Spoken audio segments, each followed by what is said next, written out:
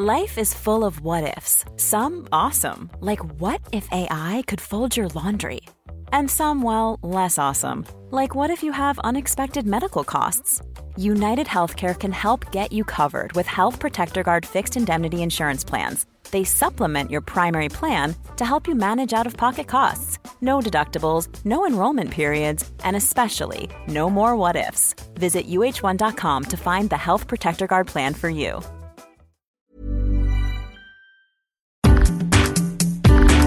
So Europe agreed a few weeks back on a fiscal stimulus package that will see grants and loans given to countries in Europe most in need from the ravages of the coronavirus. Now, grants have been issued before, but not on this scale, and normally it's loans given to countries with strong stipulations around spending and government debt. In short, here's some money, now apply austerity and don't forget to pay that money back.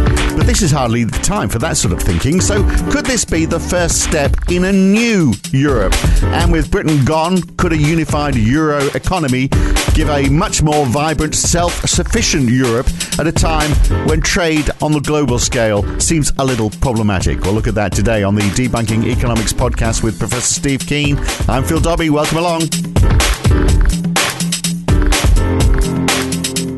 So, you know what, Steve? I wondered whether Europe would fail to agree on further stimulus measures after the coronavirus, and whether that would prompt countries like Italy to push to leave the EU. In fact, I'm sure we've spoken about this. And could that mean this is the end of the whole European experiment? But of course, now we know the reverse has happened. EU leaders have agreed to a 750 billion euro recovery plan that will see grants, not loans, grants issued where it's needed. This is quite a turnaround for the EU, isn't it? That actually, all countries have agreed that money needs to go where it's needed within the EU rather than just looking after themselves. It is. I mean, particularly since, I think originally the EU proposal was something like a 450 or 500 billion to be grants and to the balance to be loans. It was driven down, but there was still a grant component to it.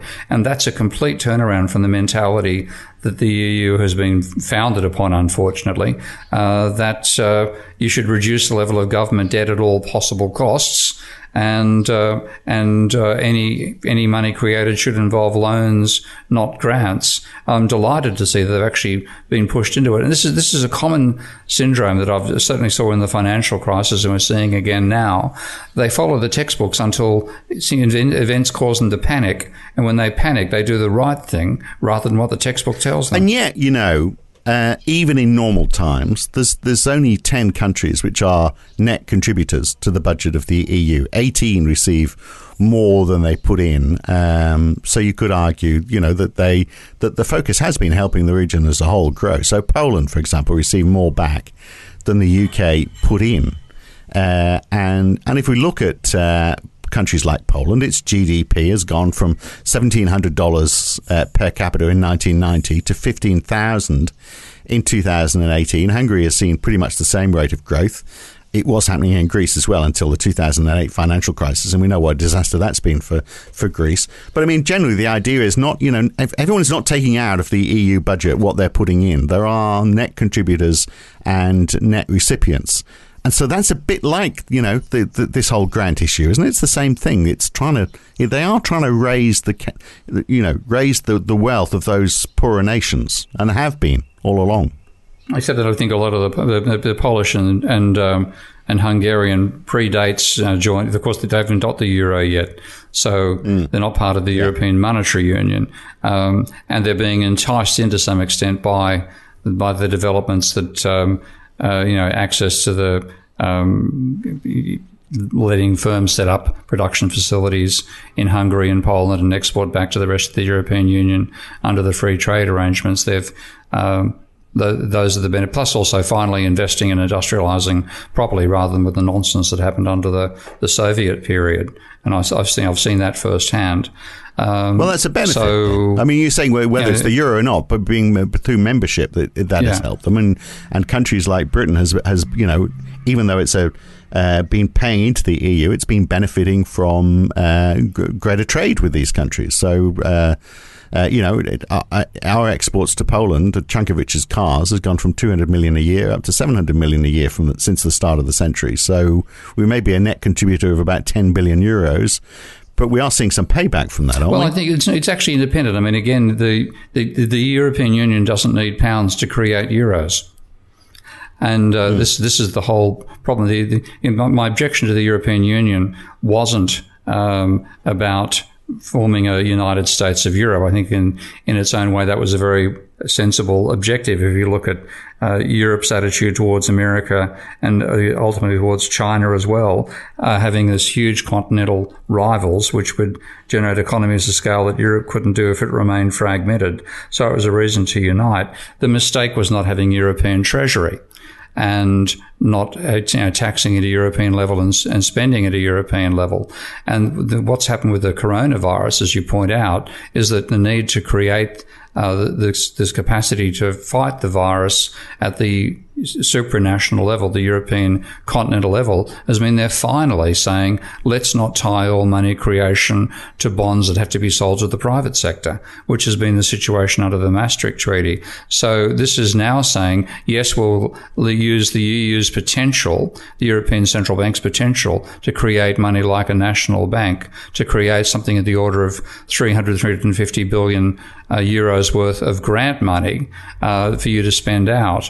And we're not going to add that to your notional government debt and then penalise you for exceeding the 60% level. So it's, in a way, it's a breach of the Maastricht Treaty that I never expected to see, and that's why I think it's a damn good thing. They still expect it to be paid back, of course. They're saying repayments are going to start. The grants paid back, or the loans paid back. So the expectation is that the ECB will reduce their balance sheet, and that's all going to start in 2028. So some of them quite short-term bonds. You've got a short-term maturity. But 350 billion is saying we're just going to create the money and put it in your bank accounts and spend it. Yeah, perhaps. And that's what you need to do. And that's one reason. This is what's been happening with the UK, to some extent with Australia, with America as well, given the fact that you needed a massive public sector response to the virus. You're not going to, nobody's going to make a profit out of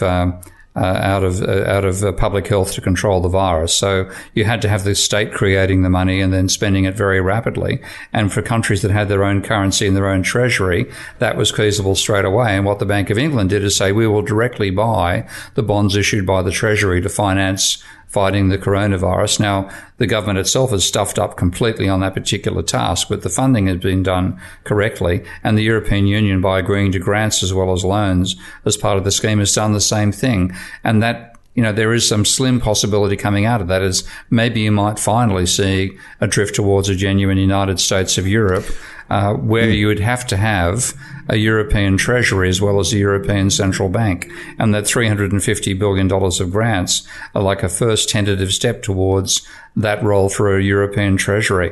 Well, there is some more talk about that, because that was we've talked before, haven't we? But and it's fairly obvious. I remember thinking this myself before I was really that interested in economics, when I was just a young lad, that the whole thing did seem like a bit of a half pregnant cow. In that, how can you have a monetary union without a Europe-wide fiscal policy? And maybe we are heading towards that, because there is talk now about an EU tax. I can imagine there's lots of people in Britain that would be saying, "Oh, thank God we got out of that." But if you I imagine it's not going to go down well in Sunderland to suddenly find that they're paying a tax to the EU. But a European-wide tax, I don't know, on top of local taxes. I mean, it is a big move to a stronger fiscal union, and maybe it would work.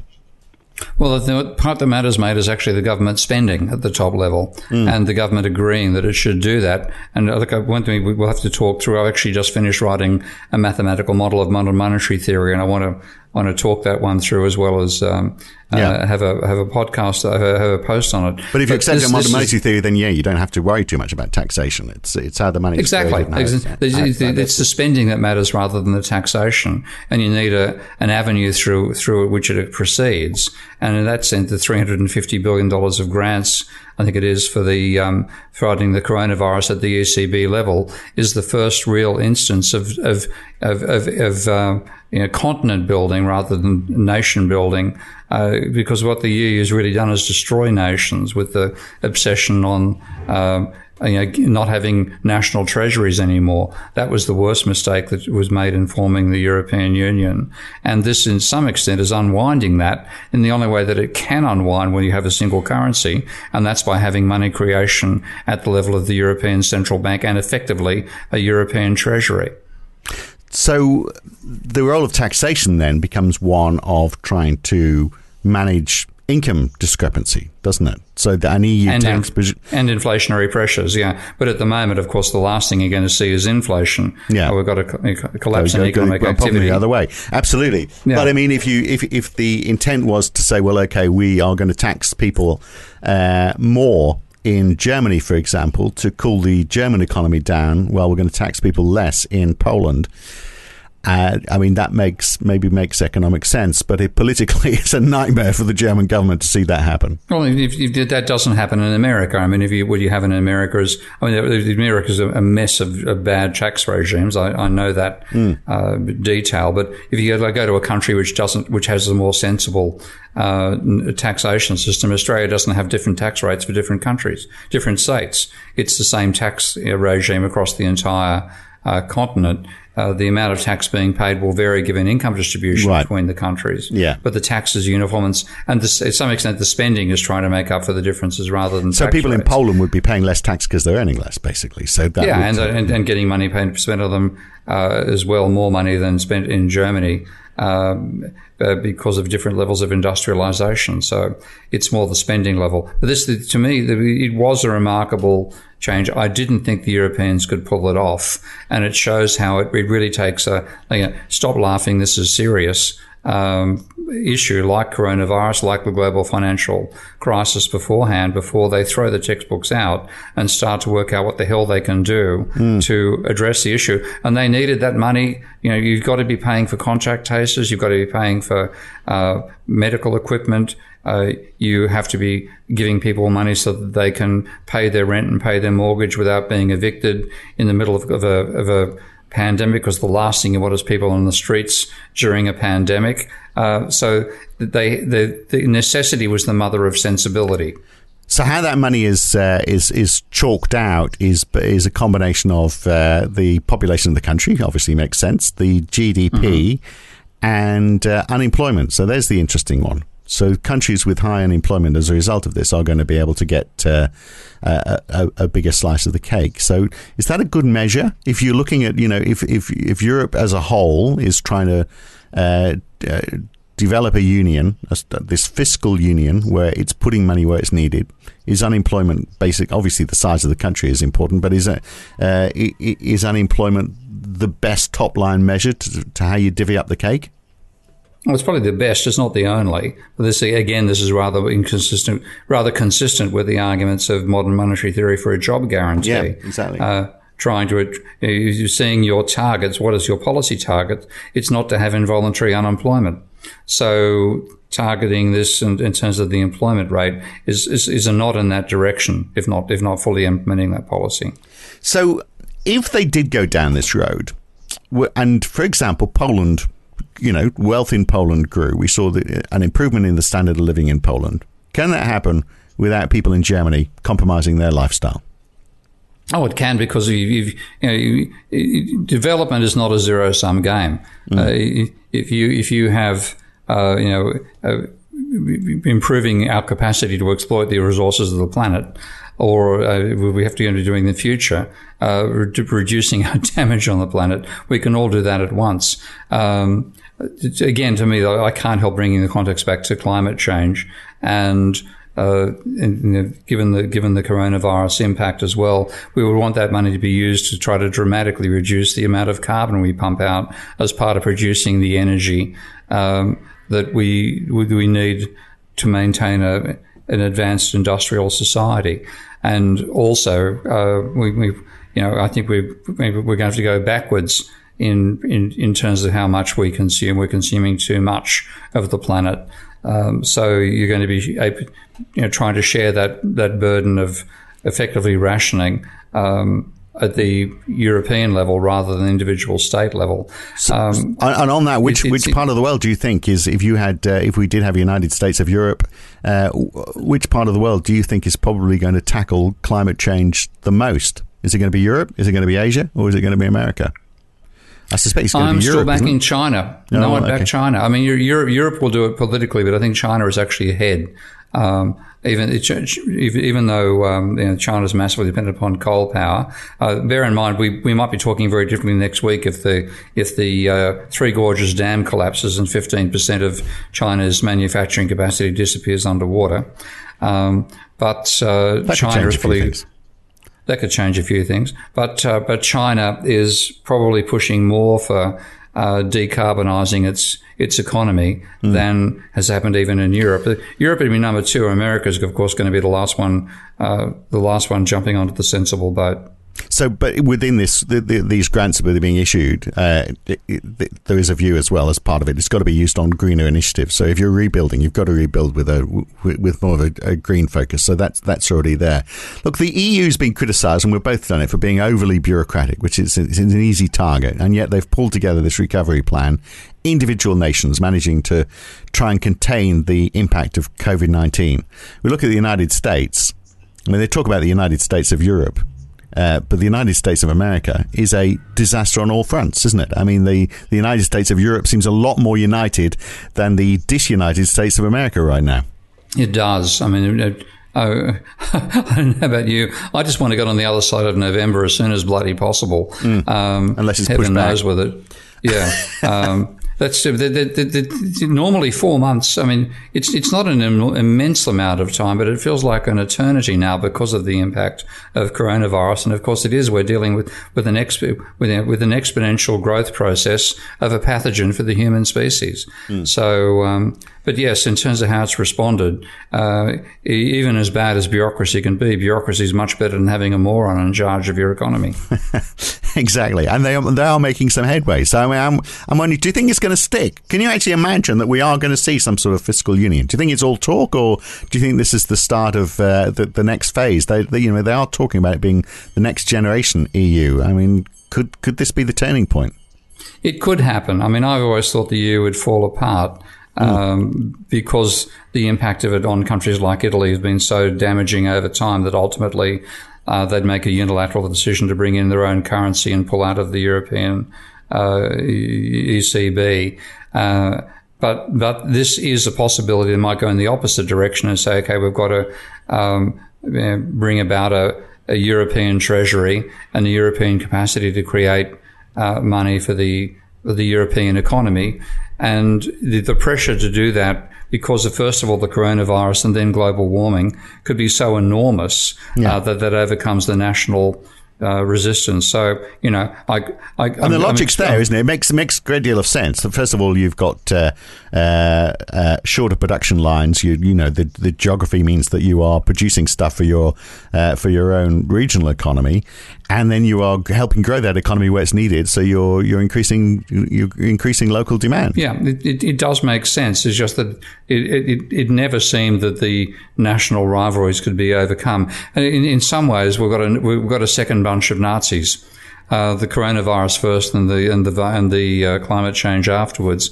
Enemies we can unite against unite us. So that's a possible effect that's going on here, and it could be maintained. I'll still expect a bit of skepticism because, as you said, the bureaucracy of Brussels is an easy target, but it's also a damn big one.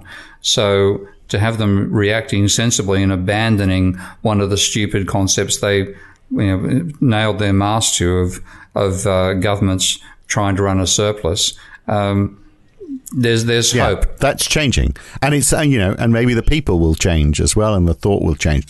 If you look at during this pandemic, we've seen the US dollar fall quite a bit, whilst the euro has risen. The euro is now approaching $1.20, US dollar $1.20.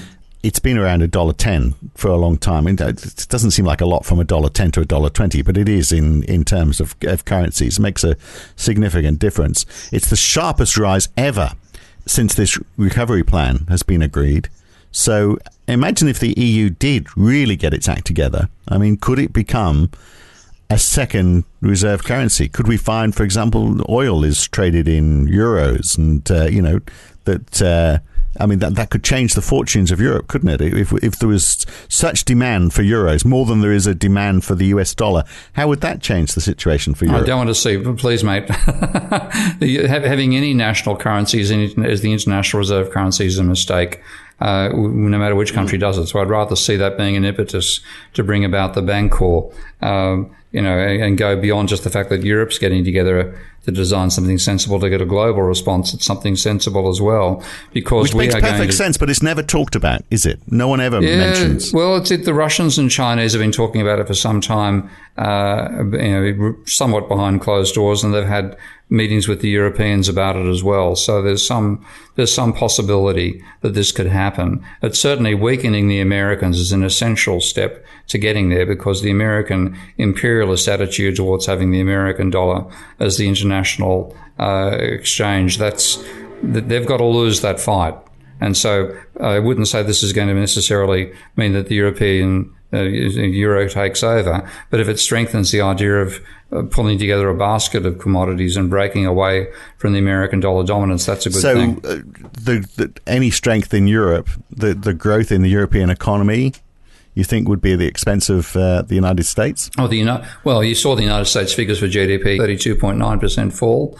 I mean, they've mishandled everything. They've got the world's worst infection rate for the coronavirus and the world's worst economic impact from it. The argument was that if you lock your country down, you'll be the country that suffers the most. The country that's been most absurd about it, not even having a strategy like Sweden's contrarian strategy, has got the worst of both worlds. So it's a major shift point in the history of capitalism right now. And yet, here we were not so long ago, just a couple of months ago, saying, Europe's finished, Europe's over. They do one good deed, and now we're saying, now this could be the birth of a new Europe, the United States of Europe at long last. I mean, it's quite a shift around in attitude from you and from me and from a lot of people. I'm still skeptical. I'm wait and see what happens next. But one thing we have to acknowledge is that the visibility of modern monetary theory is actually having an impact here, because I think it's weakening the belief that governments should run, a balanced budget, and it must be seeping into the European consciousness as well, partially behind this argument that say let's have grants rather than loans. So, I've got to take my hat off to Stephanie Kelton and Randy Wray and Bill Mitchell and Warren Mosler over this, and then there's many supporters. Because they do seem to have shifted the ideology or the mentality over what government spending should be, and maybe that is something that lies behind the decision the Europeans made to have those grants rather than just loans. Yeah, but it's they're talking grants to. My understanding is it's still not modern monetary theory as such. It's still the difference between grants and loans is the difference between a country getting a grant versus a government having to pay that grant back. But still, the EU collectively will have to pay back. The ECB will issue a bond.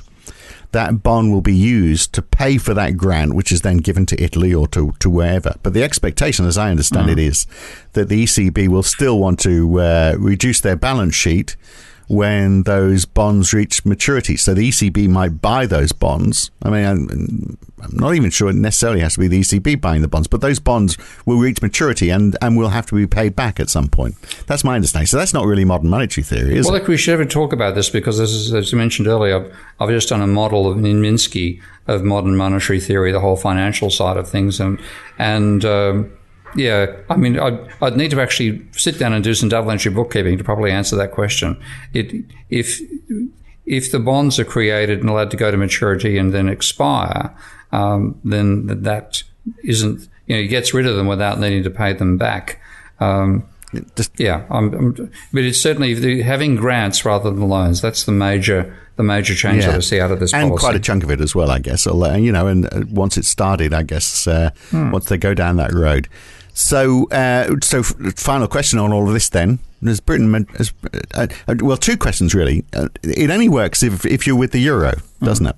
I mean, it then becomes the full union of Europe, which is the euro and also the fiscal policy that's sitting behind it. You can't really do this in countries that aren't part of the euro, or can you?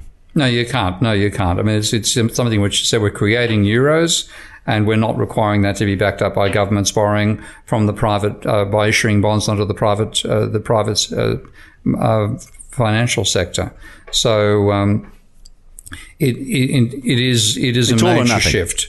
Yeah. Well, you've got to have the currency as well as the treasury as well as the central bank, and this is the first step towards something which might even resemble a European treasury. So, yeah, it's taken me by surprise that they reached that. I thought they'd fail, but it shows that the strength of the ideology, the Maastricht ideology, the ordo-liberal ideology is weakening. And that's a damn good thing for the potential for Europe to finally become the United States of Europe. Right. And how does Britain sit, sitting outside the United States of Europe? I mean, you'd assume that the whole European economy will be somewhat stronger. But also, I would imagine, also quite protective. If the whole idea is, well, let's grow our own economy, let's build our own domestic trade. They could be put, keeping the barriers up. Britain could not be, might not be part of that, and not seeing the GDP growth that perhaps they're seeing across the whole of Europe. Yeah, I mean, it is an interesting, ironic point. I voted in favour of Brexit, not because I thought it was good for UK, but because I thought it was a way of kicking the shins of Brussels and saying, unless you do something to bring about a genuine monetary union with a treasury and so on, you're diminishing Europe rather than growing it. And since I don't expect you to ever bring about that treasury, I think you should fall apart and go back to national currencies. Well, this is actually a jump in the opposite political direction, which has taken me by surprise. So answer the question now: is Britain worse off if we get a United States of Europe and Britain isn't part of it? If Europe pulls this off properly and gets to the stage where it can actually be a United States that actually runs a regular deficit and doesn't freak out about having to run a surplus, then yes, it could be a functional economy, and the UK could miss out on that. Right. So I'm loving this. I'm loving this, Steve. This is so good. And so let me ask this final question then. So Britain made a mistake leaving the EU, did it? It made it made mistakes in hindsight, and not the same mistakes in foresight. So you could be a politician. Britain was never part of the. It was always the pound, of course. So Britain was never part of the European. So there's the thing. I mean, it would be a big step, wouldn't it? Because it goes from saying, well, okay, do we stay in the EU or do we not? And if we stay in the EU, do we become part of the euro? And at the time, I wouldn't have voted for that. I voted to stay in the EU because I thought we wanted to be part of a trading bloc. I was also concerned about the Irish border, but I wouldn't have wanted us to be in the euro. But now, you're looking and saying, well, if it is a full fiscal union and it gives us this part of the world the strength, then why not? History, you can't predict history. But that's just a big shift in thinking. And this is but still, I mean, I'm still skeptical. If we get past the coronavirus crisis, then I can see a shift back to that same European mentality. The one thing that could be a difference is if modern monetary theory thinking makes proper penetration and people realize the absurdity of rules like the Maastricht Treaty, then you might see them abolishing that rather than the other consequence, which would be abolishing the euro. Well, one thing that certainly has happened this year, isn't it? The modern monetary theory is being talked about. It's it's there in the lexicon and being discussed by the intelligentsia, not just us. So maybe it is making headway. All right, well, interesting stuff. United States of Europe. I mean, if it was to happen, it could happen quite quickly, I suspect. Although nothing ever happens too quickly in the EU. But not in Europe. Not in Europe. So. Right. In crisis mode, people come together in ways they never would have done beforehand. Coronavirus is the first crisis, and the next one is climate change. Right, but coronavirus isn't going away in a hurry. I mean, another year of this. No, it'll be there for a couple of years. Yeah. So, and that could really, so that agenda could move on very quickly in that 2 years. All right, we'll leave it there for now. Good to talk again, Steve. Catch you next time. Okay, mate. Bye. If you're not a regular follower of this podcast, then you'll be wondering. Steve and I agree on almost everything. One thing we do disagree on is whether Britain should have left the EU or not. But I never advocated that they should join the euro. But maybe it is an all or nothing thing. We'll see how it all pans out as the year progresses. That's it for the Debunking Economics podcast for this week. I'm Phil Dobbie. He's Steve Keen. We're back again next week. Thanks for listening.